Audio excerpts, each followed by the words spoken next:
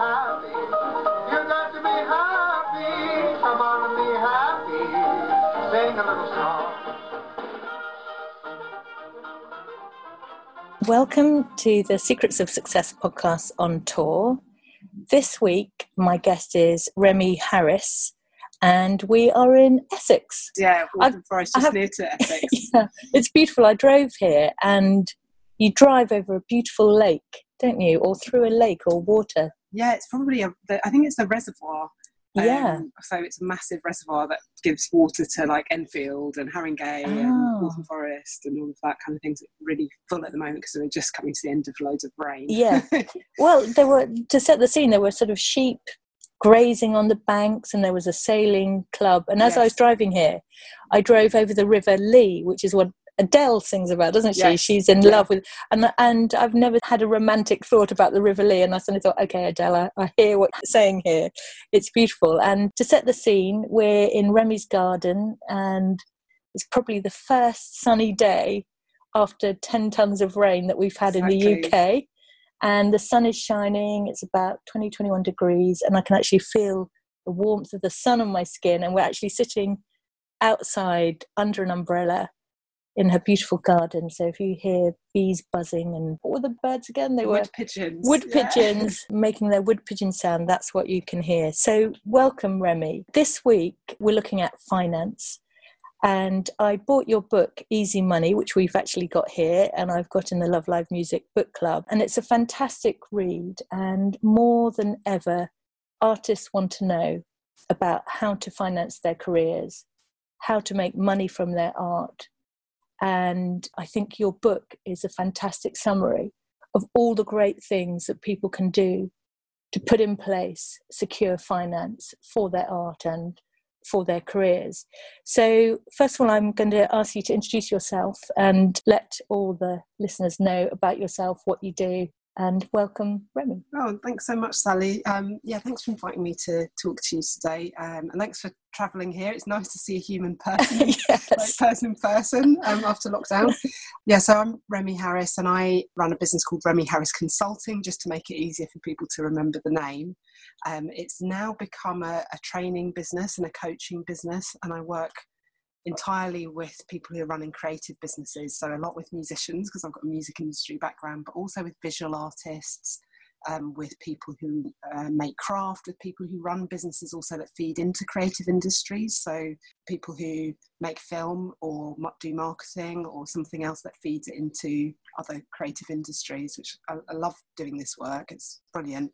And the other thing that people more likely to know me for is co-founding Young Guns Network, which is a networking group for young people aged 18 to 30, roughly. It's targeted at that age group in the music industry. So a lot of people will kind of maybe know me from that. People that might listen to the podcast in particular might know me from that. But I started off my career in the music industry working in a venue, and then quite quickly went on to working at AIM, where I worked for 10 years. So that's the Association of Independent Music in the UK, for all of the independent labels and artists that are releasing their own music, and independent distributors, which is a great organisation. It's still going. I love AIM. I've been to quite a few of their conferences. They're inspirational, and they just give so much information for artists, independent artists. They're great, aren't they? Yeah, absolutely. And when I joined in 1999, I was one of the first 3 staff that were hired by the initial chief executive, Alison Wenham, to launch AIM and found AIM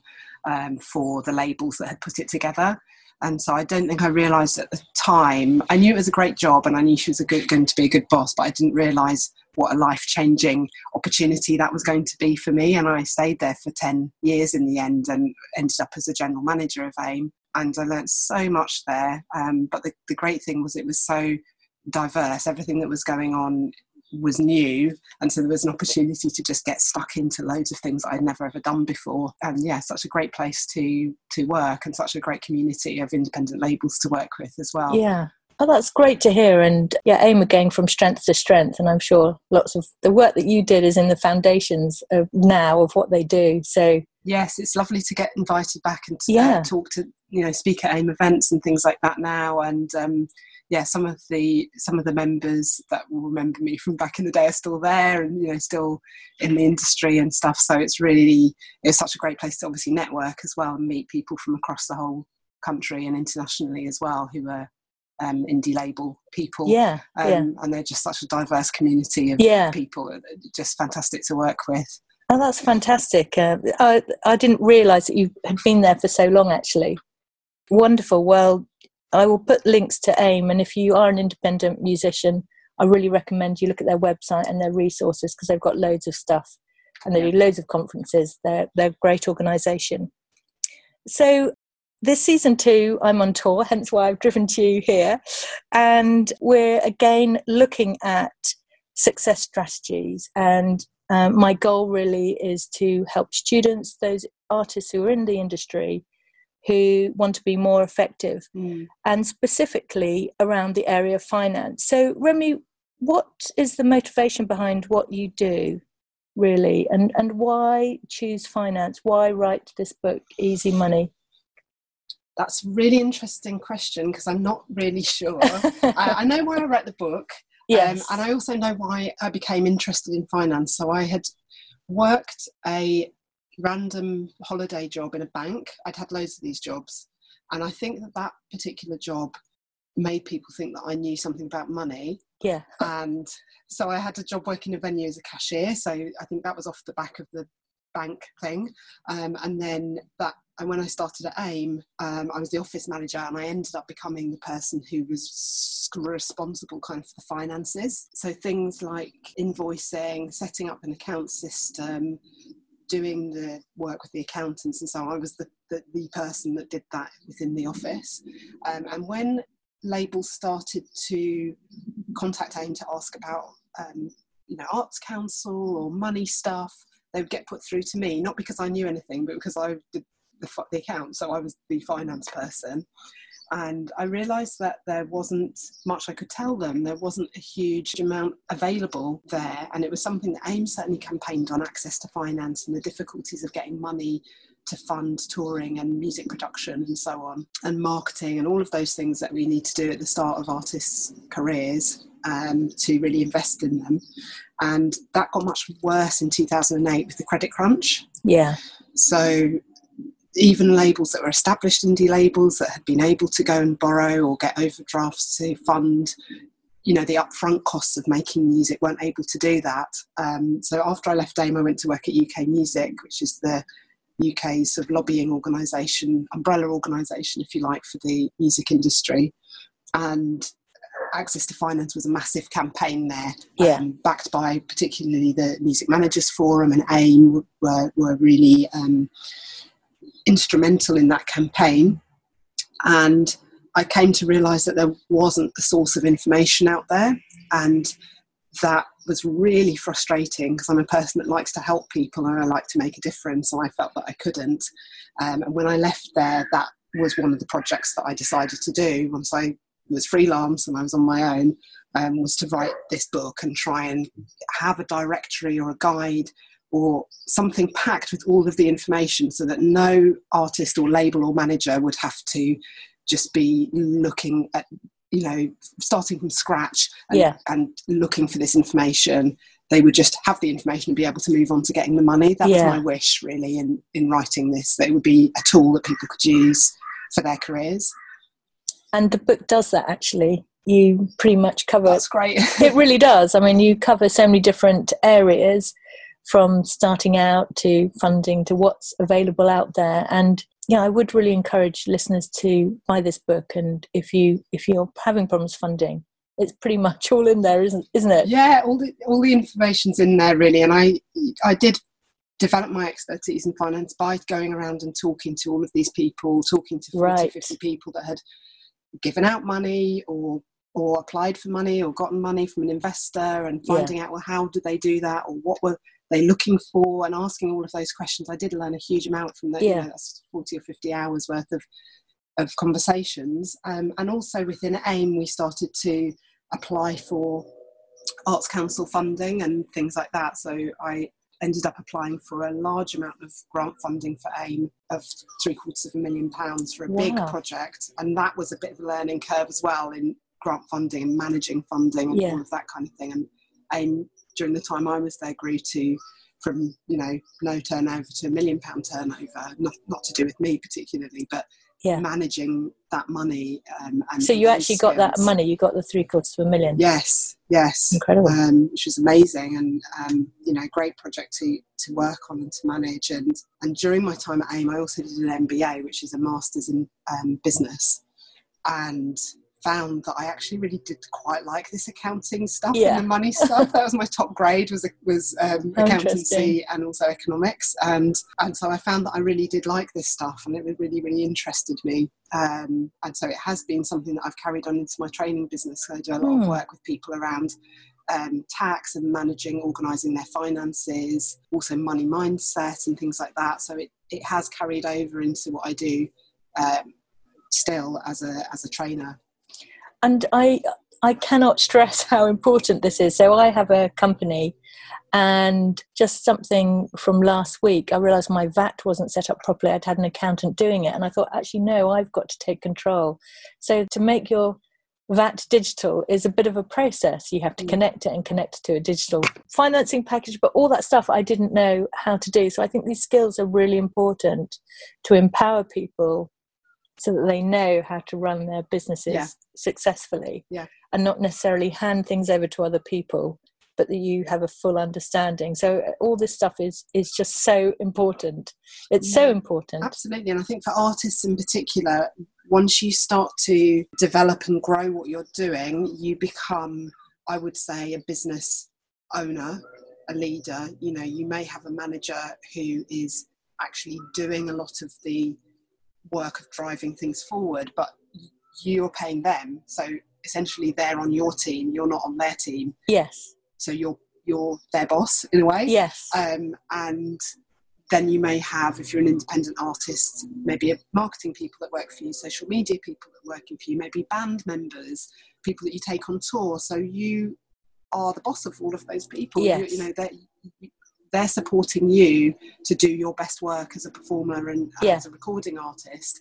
And I think that is quite daunting, to be the engine that's driving this team of people and making the creative decisions and the money decisions in some cases as well. So that's, I think, why we need to talk about money, and we need to talk about finances, because I think that is something that a lot of artists that I've worked with, a lot of creatives generally, say that they feel uncomfortable about talking about money, having money conversations, and freaked out by spreadsheets and things like that. They just feel that it's not for them. So when I ask people in training how do they feel about this whole area, they say stressed, worried, anxious, uncertain, not confident. That's what they say at the start of training. And so I just want people to listening to this to know that most people feel like that about things to do with tax, money, finances, talking to people about money. Most people feel like that. A small percentage of people say I'm quite confident, but most people feel a bit worried about it in some way. And I absolutely agree. And one of the reasons I was thinking about when I was driving here this morning is why it's so important that even if you don't understand the detail, you need to understand the big picture, because there's a classic story of Sting. I think it was something like £60 million disappeared from his personal finances, and he only found it because another accountant found it, and that meant he had just given total responsibility over to someone else. You need to understand just the basics so that you can manage your own money. Definitely, full stop. Definitely. But it is, I mean, it's not, for a lot of people, it's not that fun or that interesting. And I can imagine that if you were a highly successful artist, that you might think, I just don't want to deal with any of this. That's something you would want to outsource. But I guess you still need to have people that can teach you and also have a way of kind of double checking what's going on, or having somebody independent come in and look at how things are going as well, to pick those things up, because it's very important. I wouldn't criticise him. Imagine having that amount of money. It would be a full-time job to manage it. Most people listening to this podcasts are probably not in Sting's category, but it's just, you know, someone can go, well, how could that possibly happen? How would he know that he's missing millions? Well, I understand, you know, when you start becoming more successful, you farm out different areas of your life and you can lose contact. And it does take time. You know, there are no shortcuts, unfortunately. You have to be involved. But it is your money, and if you've earned it, you need to know how to manage it. Yeah. Full stop. I'm just going to add that there's either a lawnmower or a drill or something. I think it's a lawnmower. It's the first of the day. People are getting ready for barbecues. Yeah, it is. So it's all part of the on tour, organic sound, wind, birds, lawnmowers. You're very much in the UK. Yeah. People are mowing their lawns. So it's not some, I don't know what it sounds like on the podcast. It's not interference. No, you're not hearing anything. This is sound. Welcome to the UK. No, that's really, really helpful. And one of the things that's really important for me that I'm really trying to understand is looking at those people who are successful in the music industry and looking at what character traits they have. For you personally, Remi, is there one character trait that you could pick out that has underpinned your personal success? I think I really want to make a difference, and that really motivates me to stick with things and to find solutions to people's problems.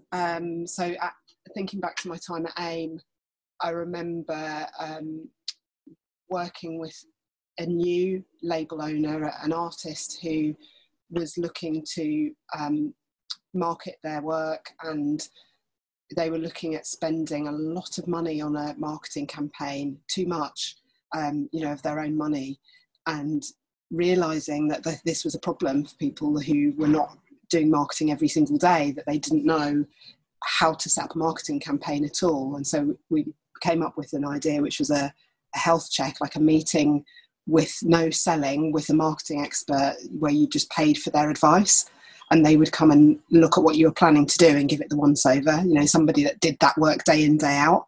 So I think coming up with ideas that just respond to people's needs and try and make their lives easier is been quite key for me. Yeah. Like key to my satisfaction and enjoyment of it, yeah. but also key to key to making what I offer, or making what AIM offers successful, because it's always thinking about how can we provide that service and help people, and what do people need, and what would make people more successful and make their lives better and things like that. So it's that kind of value really that I think has been really good for me. It's helping people, but it's also understanding a process and communicating that and empowering others, really, actually within what you've described. Would you say that's true? Yeah, definitely. I think that's really key for me. I'm a backstage person. I'm not an artist or a performer. I have done a little bit of performing, but I'm not really an artist or performer. And I leave that to other people. But I really like to see people who are creative do well and like to work with them. I love to see when somebody uses something that I've given them and they've become successful, or it's helped them.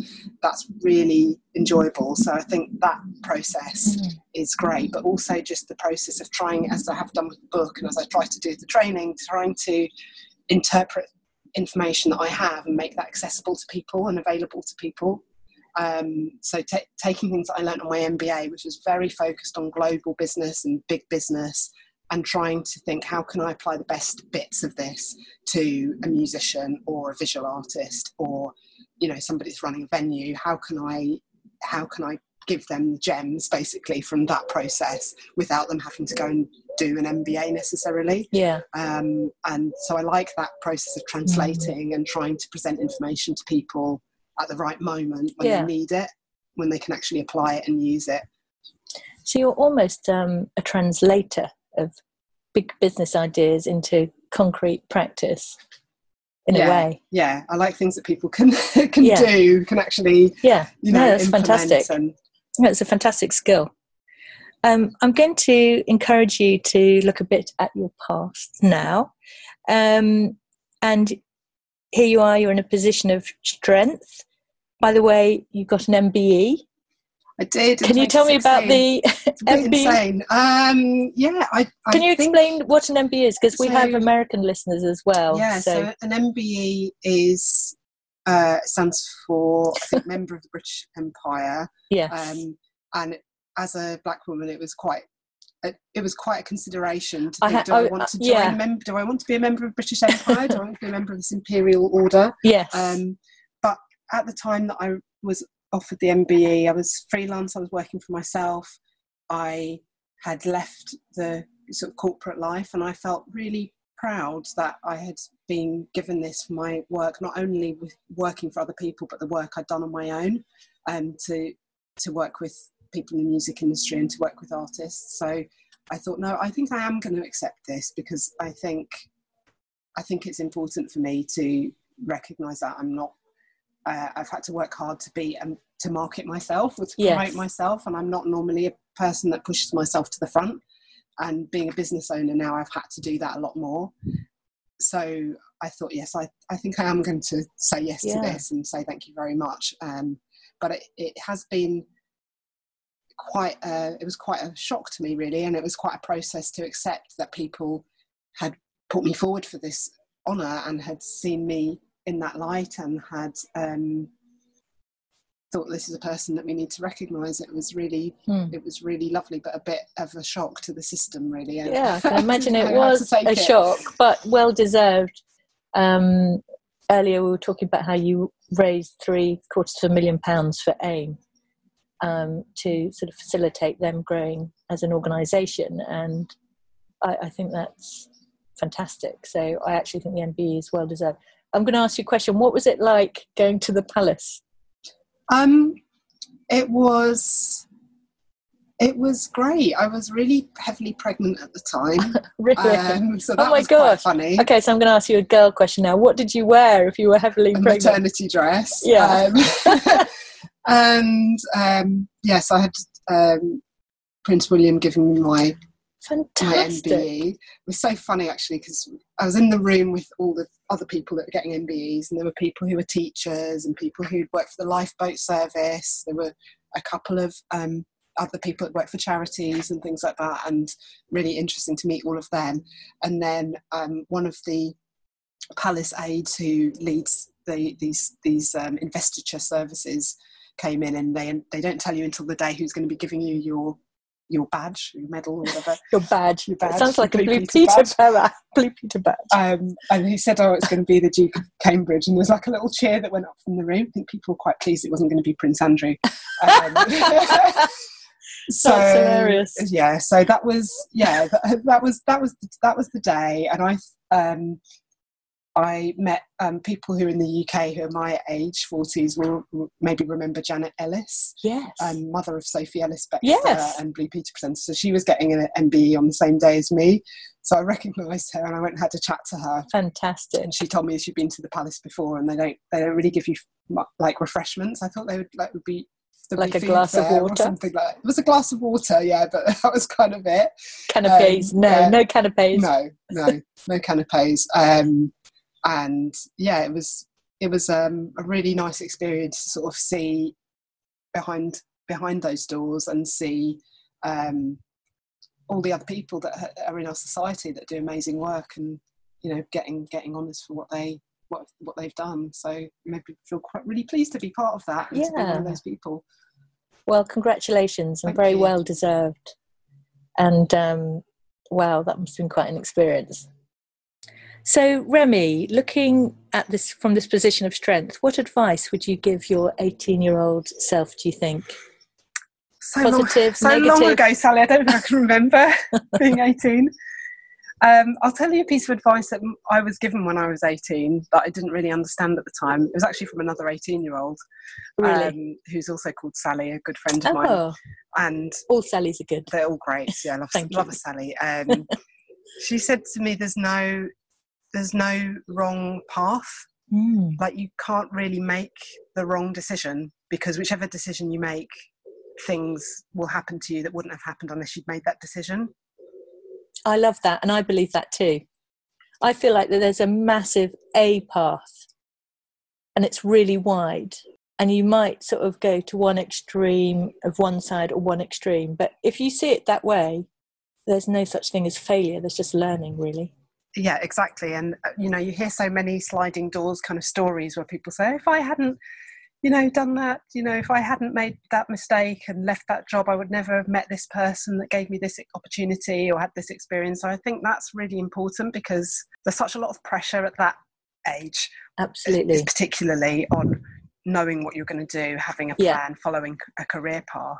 And as most people in music will probably say, there hasn't been that straight career path for most people. Most people have started out thinking they're doing one thing and then found themselves 5 years later in a completely different position that they never imagined. Absolutely. And so I think once you take that advice on board, then it's about really going for it with whatever you want to do. That's what I would advise myself. Kind of don't hold back. If you've got something you want to do that, and don't think that it's either or. There's very few decisions and things that are either or in life. Like, there are some absolutes, but I remember being at AIM a little bit older in my 20s and thinking, okay, what do I want to do? I want to do this, I want to do that, I want to do, I want to have worked somewhere else that's not AIM in my career at some point. I want to maybe do a master's. I want to, X amount of money. I'll tell you how much money it was, 60,000. That's how much I wanted to earn. I don't know where I got this figure from, but when you just have a thing in your mind, I want to go traveling because I haven't really done that. I want to become fluent in Spanish. I'd love to do. And I had all these things that I wanted to do, and I thought that I had to pick one. Okay. And then I ended up doing all of the things in the end. Not all at the same time, obviously, but one at a time. I kind of knocked the pins down and things happened. And I think it was just saying, okay, these are the things that I'm interested in. These are the things that I want. And then be aware of them and looking out for them. Yeah. And they come into your field of vision because you've thought to yourself, I want this. Yeah. And eventually, the opportunities came up to do things. So it wasn't always me pushing. It was really me saying, I know what I want. Isn't that interesting? And so that dynamic's really interesting, because on another podcast, somebody else said a similar thing. And I think that too, that it's an internal thing that you have to say, this is what I want. And sometimes we find it hard to define what we want. And I think for me personally, when I look back now, I've done a whole array of things, which are a whole portfolio of who I am. And I think it's okay. I think the difficulty people have is finding out actually what they want to do and then kind of going for it. Yeah, definitely. And even, I don't know, even now, I think it's even tougher for young people wanting to get into music. Yeah. It's become really, really specialised, and you're expected to know kind of really quite a lot of detail which field you want to follow up. But on the other side of that, as say like a label owner or a manager, you have to know everything. Like, you have to know a bit of everything and be a Jack or Jill of all trades. Yes. And that's more me. That's more, that's more who I am. So although I've become this sort of expert in inverted commas person, I'm really curious about loads of things, and I have to hold myself back from from starting groups and setting things up, because I just get so interested in things, and I want to get involved and I want to do them, and I've had to say no to lots of things that I would have loved to have done, just because I've needed to narrow it down a bit now and have a bit of focus on what I'm doing. But I would say don't just get involved in things, start things, join groups, network, enjoy exploring any opportunities, and gradually start to sort of pick off things that you really fancy having a go at and do them. I think having that have a go and curiosity and getting involved in things is so important, rather than trying to please everybody by doing a step-by-step approach. It doesn't really work. I don't think. I love that word, curiosity. And I think if we're kind to ourselves and just have faith and we explore, I think things become evident that we're good at, and you'll get feedback, oh, you're really good at that, or you find that you spend more time, like you were saying with your MBA, you kind of naturally thought, oh, I'm enjoying this whole finance and accounting and economics. And so I think it's important to listen to ourselves when we're doing something and we go, oh yeah, actually I really like this, and to do more of that, because you have natural energy for those things, A, that you're good at, but B, that come easy to you. And I think when I was growing up, I thought, I've got to work really hard on the things I really hate. And I kind of almost ignored things I didn't, that were easy, when in fact the opposite. We need to focus on those things and become experts and really invest and learn. And obviously, like everybody, there are things that I'm really bad at, and I more and more try to bring other people in to support me with those and do those, because it's just, life is more enjoyable that way. You can collaborate with other people, you can give work to other people, which is great when you're in a position to do that, and learn a lot from them as well. If they're really good at something, you can see, oh, okay, right, I can do this better, and it can be, it can be not such a headache working with somebody else. So where were we? We were looking at what advice you'd give to your 18-year-old self, and one of the questions that I think about a lot is how have you dealt with failure? Not you personally, but this idea of failure. And we kind of referenced it a bit earlier. But what's your view on when things go wrong or failure? How do you view it? Kind of personally or generally? I'm interested in that. I think it's something that keeps me awake at night, personally. Wow. I have a lot of anxiety around work, around things being done really, really well. I try not to pass that on to other people. It's more to do with me and my mistakes and things. So I I feel like whatever I've achieved has been with that level of anxiety about making mistakes, rather than overcoming it as being a partner on the journey all the way along. And in some ways it's great to kind of think ahead and foresee problems. I think as an event person, that's a fantastic skill to have, to be able to kind of see 3, 4, 5 steps ahead. But I think it's something that a lot of people struggle with, and I definitely do. I always want things to be the very best, and they can't always be the very best. Things do go wrong. Unexpected stuff comes up in life all the time, and I think being freelance, I've had to let that go a little bit and realise that I'm my own boss. There isn't anybody really to be unhappy. I just have to make sure that my clients are happy, and I'm happy, and that's it. So that has kind of made it a little bit easier. But I think generally little mistakes or things that go wrong can be turned around, can be fixed, can be something that takes you in a different direction, down the different path that we were talking about. When things actually have gone wrong, it's actually been fine. Worrying about things that might go wrong has been very stressful. I would say. Because I was thinking about anxiety is thinking about the things, or perceiving how they could be, not necessarily how they are. I think I'm actually really good in a crisis. I'm really calm in a crisis. I'm like quite a chilled, you are very chilled presence. You are. And people that I've worked with before in like office spaces said, oh, you're so calm and everything. And I am, but I internally am worrying about the next thing 3 steps ahead probably, and over worrying, I mean. So I think mistakes are part of life, or things coming up that are really unexpected is part of life. And pandemic has been a bit of a surprise. So just had to readjust our thinking to deal with the reality and deal with what we have to deal with now, and realise that it's going to change, and we just don't know what will be next, really. No, I think that's a good response. I'm now going to move on to advice. You've written your excellent book, Easy Money, and I want to look at maybe some top tips for artists generally. It's very hard to give, general advice, but I am going to ask you, I'm going to push you and say, a lot of people listening, they'll be artists, they're emerging artists, they're looking for ways to manage their music, to make a living, to pay the rent, to quite basic stuff. So have you got any top tips for artists right now, here we are in 2021, in terms of them establishing good financial practice within what their art?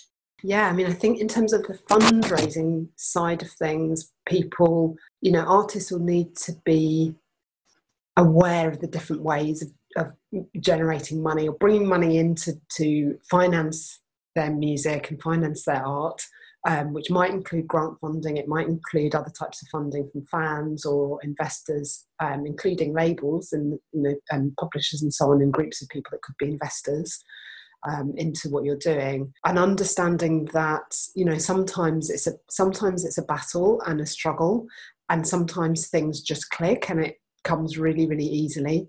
I think artists that have had good commercial success, or even artists that aren't very well known but have got a tight fan base, will find things easier and that things flow, and money flows in really kind of almost effortlessly for those people. And also to understand that it's different for everybody.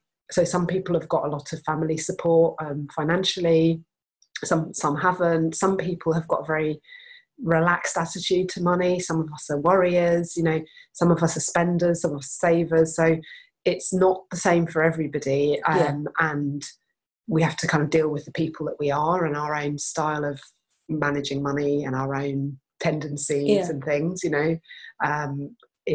that. So I think that individuality and kind of recognising that it's a journey and a process to get money, and it takes some work. Yeah, we were talking earlier about it actually, and when we talked earlier, we talked about sort of the emotional part of money and how we're all different. Have you got any observations about that? Because finance and your money and your emotions seem totally connected. Why is that? What is happening there, and what's important to break down in that whole area? I think there's a narrative of connecting our money with our value as people. So, net worth, for example, but our net worth is not our worth as human beings, but sometimes that gets a bit muddled. I think, people are maybe feel that they're afforded more power if they have more money, or they feel that somehow they're better or cleverer or something like that. There's almost like this value that we can attach to money and financial control and financial stability and wealth and things like that. People can have had a journey that makes it very hard to envisage ever being wealthy or having money or being in a comfortable financial position. It's such an emotional thing, and it's so tied in with our past experiences, good and bad, what we learned from home, what we've heard people saying in the media. I mean, I think during the pandemic, I was doing a lot of work with myself and other coaches on trying to help people not be caught up in what was being said about the music industry. And I did meet and work with artists even during the pandemic that were doing really well, counter to everything that's being said, but some people were doing okay, and lots of people were struggling. And it's so there's not one simple picture. There's not one simple picture, and it's so tied up with our emotions and our the value that we place on money and wealth as well. That often, but what's in common with people that I've worked with is often people find it really difficult to ask for money, really difficult to ask for what they want to be paid from a job or a gig or something, difficult to talk about money, particularly British people. It's in our culture that we, find talking about money more difficult than sometimes than people from other cultures. It's kind of inappropriate, isn't it? I was seeing this thing actually on TV, so you never talk about money, sex, power at the dinner table. It's like an old English tradition. So and there's weirdly, it's not one way. So there's a thing about not wanting to seem like you have money. Yeah. And then there's another thing about not wanting to seem like you don't have money if you don't have money. So we're all pretending, and we're all trying to portray a certain image that we want people to We're see. So messed up, aren't we? In the UK. So it's complicated, and where that feeds into the fundraising thing is if for people that have never had access to money, it can be life-changing but very intimidating to go and ask for money for your artistic work and say, I'm worth this, or my work is worthy of investment. Some people find that really hard. And also some people feel a sense of entitlement to that money as well. So there is such an emotional aspect, which doing coaching I'm very interested in exploring with people. It's complex. People. Another point I wanted to ask you as well is, we talked earlier about community and the role of community sourcing money. Do you want to shed any light on that? Yeah, I mean, obviously with sourcing money, we've talked about, I talk in the book about crowdfunding, and that is a really important way of raising money, and also about friends and family as a way of raising money. That's the biggest source across all industries and all communities that people find financing. That's really interesting. Friends and family. So whether it's somebody who's opening a corner shop, or somebody that's opening hairdressers, or somebody that's doing a music career, it's those, family and friends, close communities that finance that a lot of the time, and finance small business more than banks, more than financial institutions do. So that's important. Some people don't have access to that, but for those that do, it's important to have that support if you can.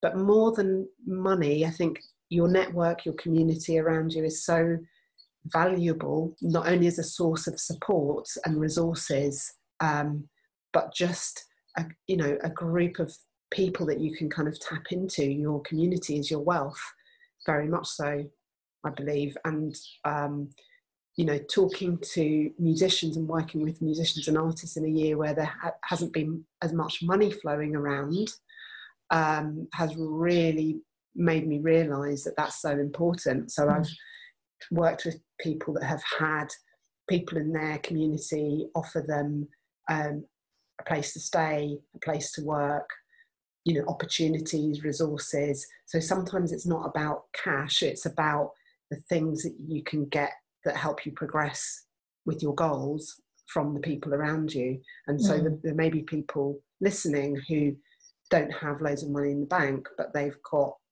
wonderful relationships with people that they've developed over the years, and those are what have sustained them and allowed them to continue their work as an artist.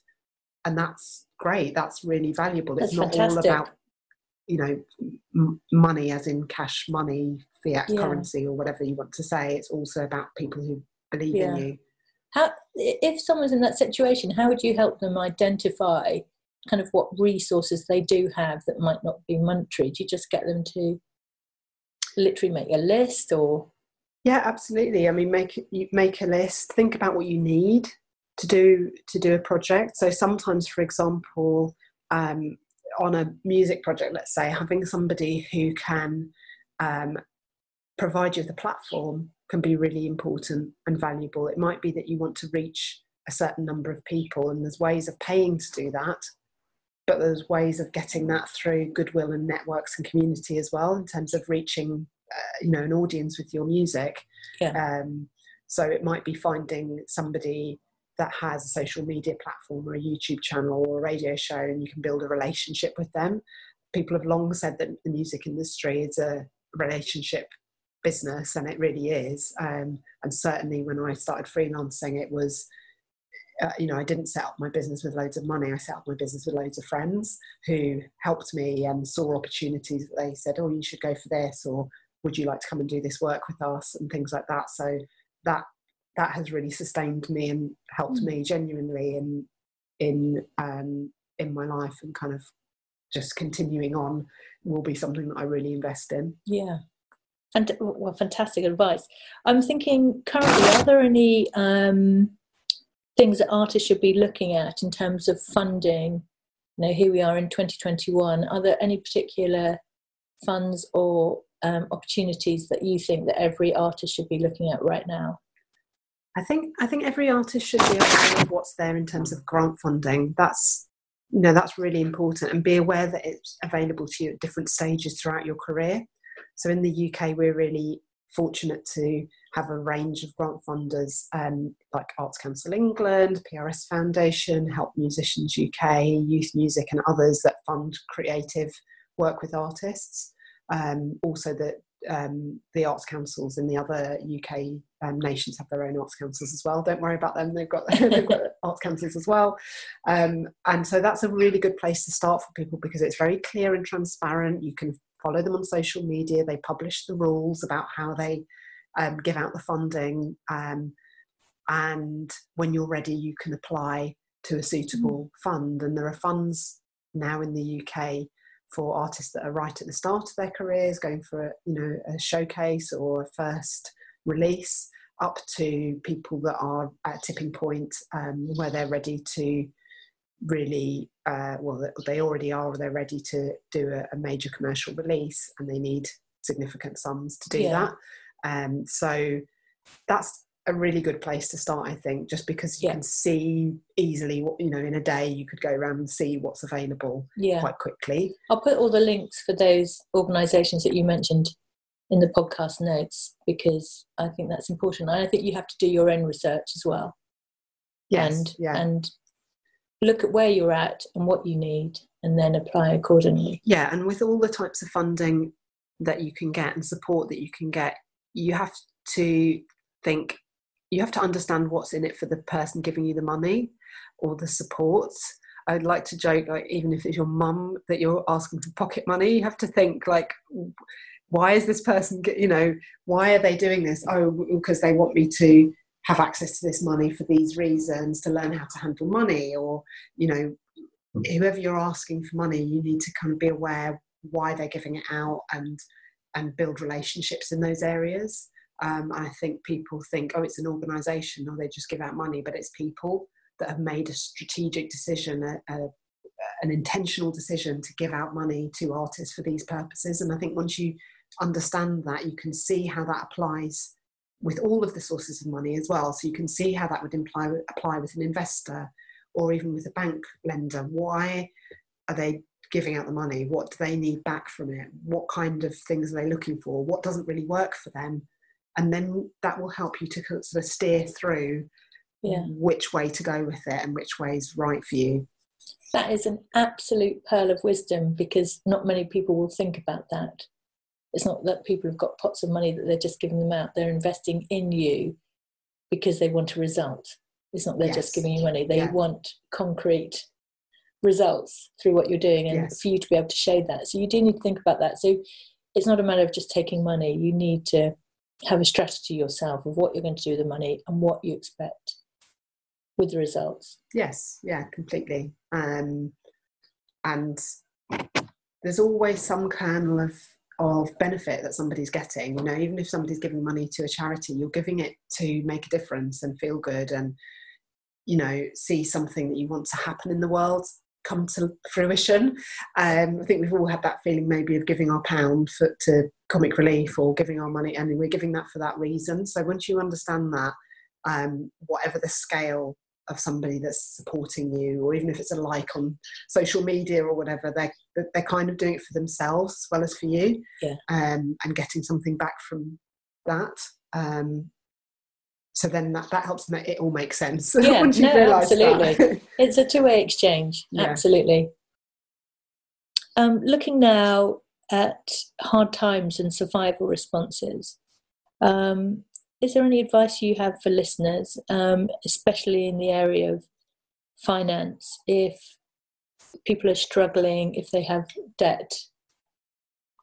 Have you got any top tips? Just broad brushstrokes. It's a difficult subject. You said responses, and I think a really common response is the head in the sand response, or the freeze response, which is just to sort of ignore it and do nothing, or not know what to do and just be really frightened. And so that's what we have to kind of deal with first, is that emotion coming up, and fear and worry around finances.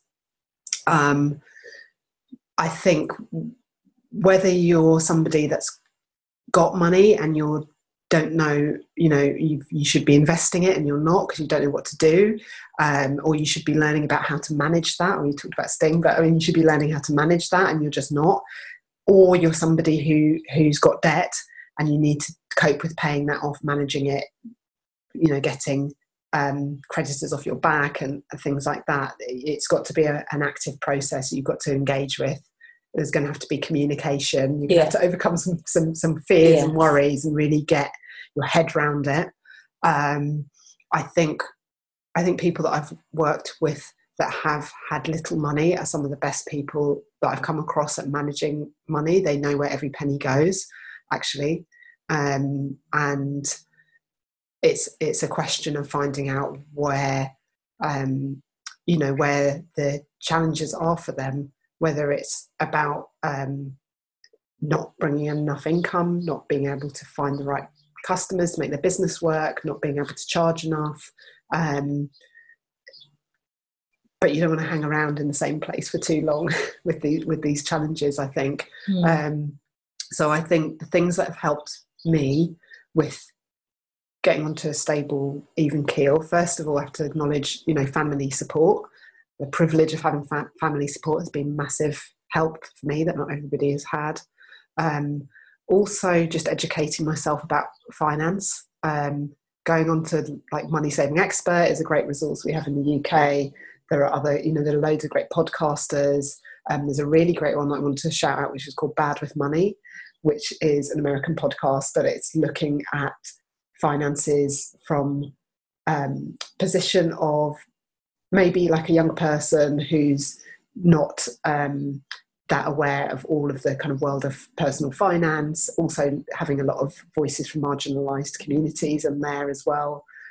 Which is a great podcast, talking about everything from investment to crypto to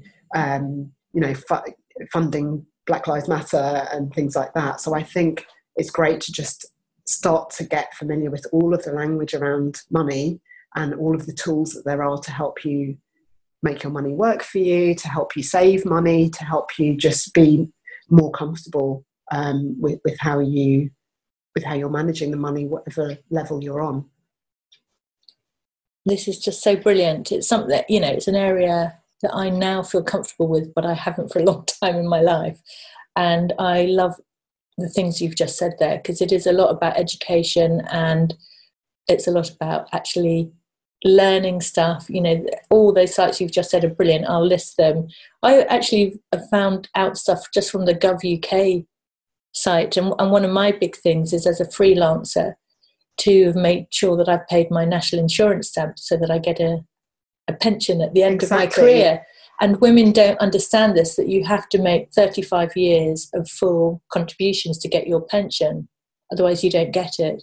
So things like that I've had to educate myself about. Yeah, it's so funny that pensions is coming up more and more as a topic in workshops that I'm doing, and I've been surprised a little bit. I don't know why I've been surprised, but I've been surprised by that. That's something that people are concerned about, want to know about, and I do talk about that in my training. And it's super important. But also, I find that the world of personal finance isn't that geared up for freelance people, artists, and so on. So, for example, we're talking about community being of value. Your community is an asset. So an asset is something that generates value for you. So it could be a pension fund. But it could also be an amazing network of people that will support you within your local community. So within your artist community, people is an asset, and also things like if you're making music, your music is an asset.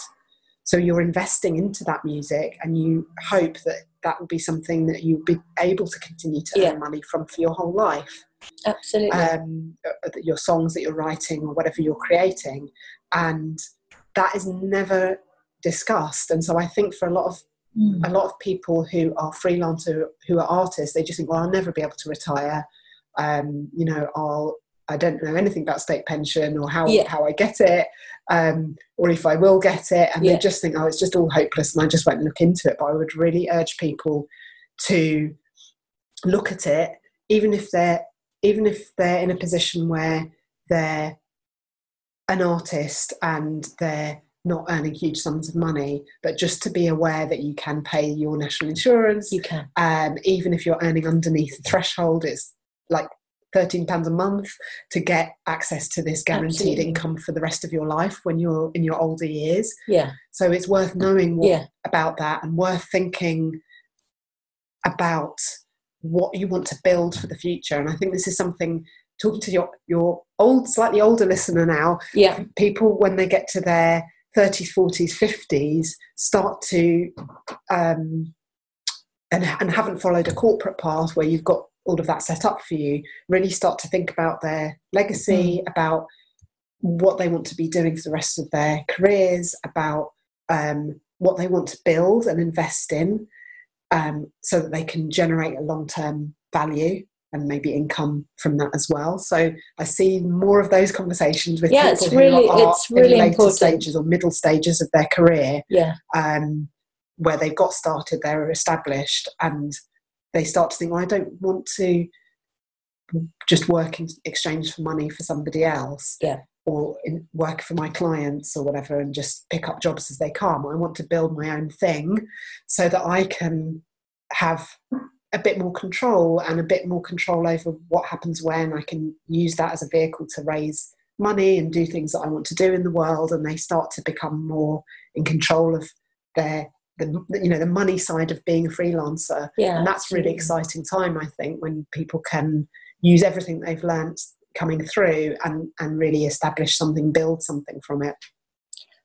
It's fantastic advice. If you want to find out, this is just my little bit of advice here, what your state pension is like, you can actually go on to gov.uk and you can put in your national insurance number, and it will give you a pension projection and how many years you've paid of your national insurance and how many years you need to pay. And why it's so important is that if you pay 35 years, currently you'll get under 10 grand a year. That's amazing as a state pension. If you don't pay it, it's about 6 or 7. Well, 10 grand a year when you're, I think it's 67 now, is a lot of money and worth having. Yeah, absolutely. And I think for people that are used to freelancing and doing all sorts of different work as well, if you think about it as, instead of like, oh, I'm going to do all this work and then I'm going to retire, I think our careers in the music industry are a bit more up and down than that. Yes. And even like earning money month to month is a bit more up and down than that. And so I think there's some really cool ways that you can have a bit more control over things. So, you're maybe not going to get your state pension until you're 70 or, whatever age it's going to be. Now. Okay, well, fine. You've got that money there for when you're older. So what are you going to put in place a little bit sooner that means that you can be more picky and choosy, or do less work as you get older, or do different types of work, or give back? You can start to plan that and see how you're going to put the whole thing together, So now I'm in a stage where I'm in my 40s, I've got 2 kids, I've got a lot of overheads, I've got to pay nursery, so it's a very expensive time. But I always thought that when I got to an older age, I would maybe have like a big house full of artists or full of lodgers or something like that, and that would be how I would live. And I think there's a lot of alternative ways of living and alternative lifestyles that are not reflected, as we said, in what's written about personal finance at all. It's much more about people with large amounts of wealth, or it's much more about people who followed a conventional career. They've paid into a local government pension for 30 years or what have you, and there's not that much about the messy people like us that just don't follow the conventional path. Now I can absolutely, my career's been said ups and downs, corporate times where I've been unemployed, times where I took a career break with kids, and then now I'm in a position where I can choose what I want to do, which is great. But there have been all sorts of different shades and whatever, and it goes together. But now I'm thinking, for me personally, exactly as you said, what's the future going to look like? What do I want to give back to my community? How do I want to live? Who do I want to be with? And part of that is, how much money do I need to live? Yeah. So for me, that's kind of what I'm looking at. Yeah, and knowing those figures is something that I often do with artists, is to say, okay, what do you actually need to live off? Yeah. What would be better? What would be amazing? Yeah. Which might be like, saving and going on holidays every year and stuff like that. And then everyone's got an individual figure. Yeah. And then working back from there and say, okay, how many shows do you need to do? Hopefully shows are coming back. How many shows do you need to do? What do you need to charge for them? If you're doing teaching, how much do you want to take on? But also you've got to manage your energy. So how much can you realistically do there? If you're selling music, streaming or royalties or whatever, what have you built up so far? What's your income stream there? And just looking at putting all of that together, knowing what you'll pay on tax on that, knowing what you need to save out of that, and just having a plan. And I think the business plan can be, a couple of spreadsheets or something, saying these are my numbers, these are my targets, this is what I need to do. And I think it's a lot easier then to manage, because a lot of people will, if I ask people where do they get their work from, even artists, they'll say, I don't know, like people, the phone rings and then I get gigs, or the phone rings and I get work. But I think the pandemic has shown us that we need, to have a bit more levers to play with than just waiting for people to ask us. And it's great if you can have different income streams and different things that you can do that can just give you that stability and that flexibility. Not even talking about pandemics, but we can become artists can find that they get to a point in their life where it's really knackering going on tour or doing gigs every night or doing events all the time, and they want to have something else. And so absolutely. I think knowing that and starting to build that as you go through is great. If you can, if something might start off as an extra £100 a month or something, and you can develop that and build on that, and that can be your pension. That's brilliant advice. I'm working with older clients at the moment, a couple, and we're looking at all those things exactly. My last question, Remi, is it's advice for the next generation. If someone was going to work for you on your team, what qualities would you look for in them? What habits have you noticed make people great at managing money? At money stuff, or just working with me? Or... both really. There are two questions there. Working with you, and what habits have you noticed make people great at managing money? I love to work with people that are problem solving and creative, and they just say, okay, how can we fix this? How can we solve this? How can we find a solution to this? That is my probably number one it's thing great. I would look for. If you can find people to work with that just are proactive when they're faced with a challenge or a problem, and really seek out ways to sort it and fix it, that's great. I love working with people like that. People that can work around like an awkward situation, like in events. Obviously it's great to have people that can just sort of smooth over a bump and be able to keep the show on the road. So that, I think that's my top skill, is just that adaptability. Love people like that. And then in terms of finances, I think having a system, whatever it is. I talk about the financial organisation side of things in training, and I show people like a shoebox, like the shoebox of receipts that a lot of people have if they're freelance, or a spreadsheet or an accounts package, but having a system for those slightly trickier things that we have to deal with, like the finances, I think is absolutely key. Because otherwise it's really difficult if you just have no plan, no clue what you're doing with it at all. I'm going to ask your advice as well. What accounts package would you advise for people starting out? Or would you say just use a spreadsheet, or would you encourage them to use QuickBooks or Sage or whatever? You can absolutely just use a spreadsheet, and have income, expenses, add that all up, and do your tax returns and all of that kind of thing. And there are some good templates and things that people can download. And where would they get those templates from? There's a number of accountants that sell them for quite an affordable price, just as a kind of template thing. So I'll try and find one that I can link people to. I now use a software called Free Agent, and like places like Xero and QuickBooks. It's a cloud-based accounting software. So that is the thing now. That is what everybody's using, is cloud-based accounting software. I know, and I think from my company, you have to have that can link to making tax digital. So I think that's going to be the thing in the long run, that people will be required to do, is to have something that links up digitally with HMRC, and that will, change. I think that would have been implemented quicker if it hadn't been for the pandemic. So I think that was all being talked about. Is it not actually law at the moment? Because it depends on your level of turnover, and it depends on whether you're VAT registered. So but I think the benefit of an accounts package is that it links up with other things. So rather than manually having to type things in, it will link up with your bank account. It will link up with your PayPal if you use that, or your online shops and things like that if you have those things, which is really useful. But everything automatically gets drawn into the accounts package, and then you just have to approve it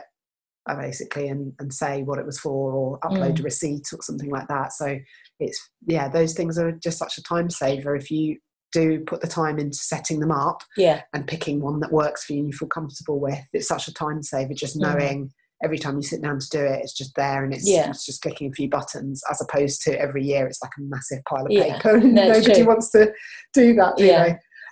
In the past 2 years I've gone over to QuickBooks, and it is amazing, because an invoice came in from a client yesterday, and I realised it just reconciles it automatically. It does it, I was like, woohoo! It's amazing, But it's taken me a long time to actually feel comfortable with it.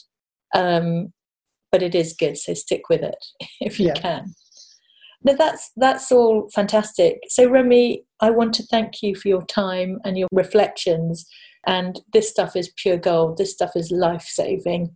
The stuff that you've talked about, and I would recommend listeners to read Remi's book, because a lot of the content that she's talked about today is all in her book. Where can we find you online if people want to reach out to you? Where's the best place? Well, I've got two online identities. I've got Young Guns Network, which I'd love to see people joining us in our Facebook community. Brilliant. Or joining onto our newsletter. So we're ygn.co and Young Guns Network Community on Facebook, and at YGN on Instagram and Twitter. Thanks to everybody who volunteers and helps out and makes that such a great organisation to be part of. And also for my own stuff, I have remiharrisconsulting.com, which is my website, and you can find the book on there and links to all my socials on there. Brilliant. Well, thank you so much, Remi. You've been amazing. I've really loved chatting to you. Thank you. And I've got a wonderful picture in my mind of you being pregnant, getting your MBE from Prince William. Trying to curtsy in a maternity dress. That would have been funny. Yeah. Thank you, Remi. Thank you, and yes, thank you for being a guest on my podcast. Sing a little song.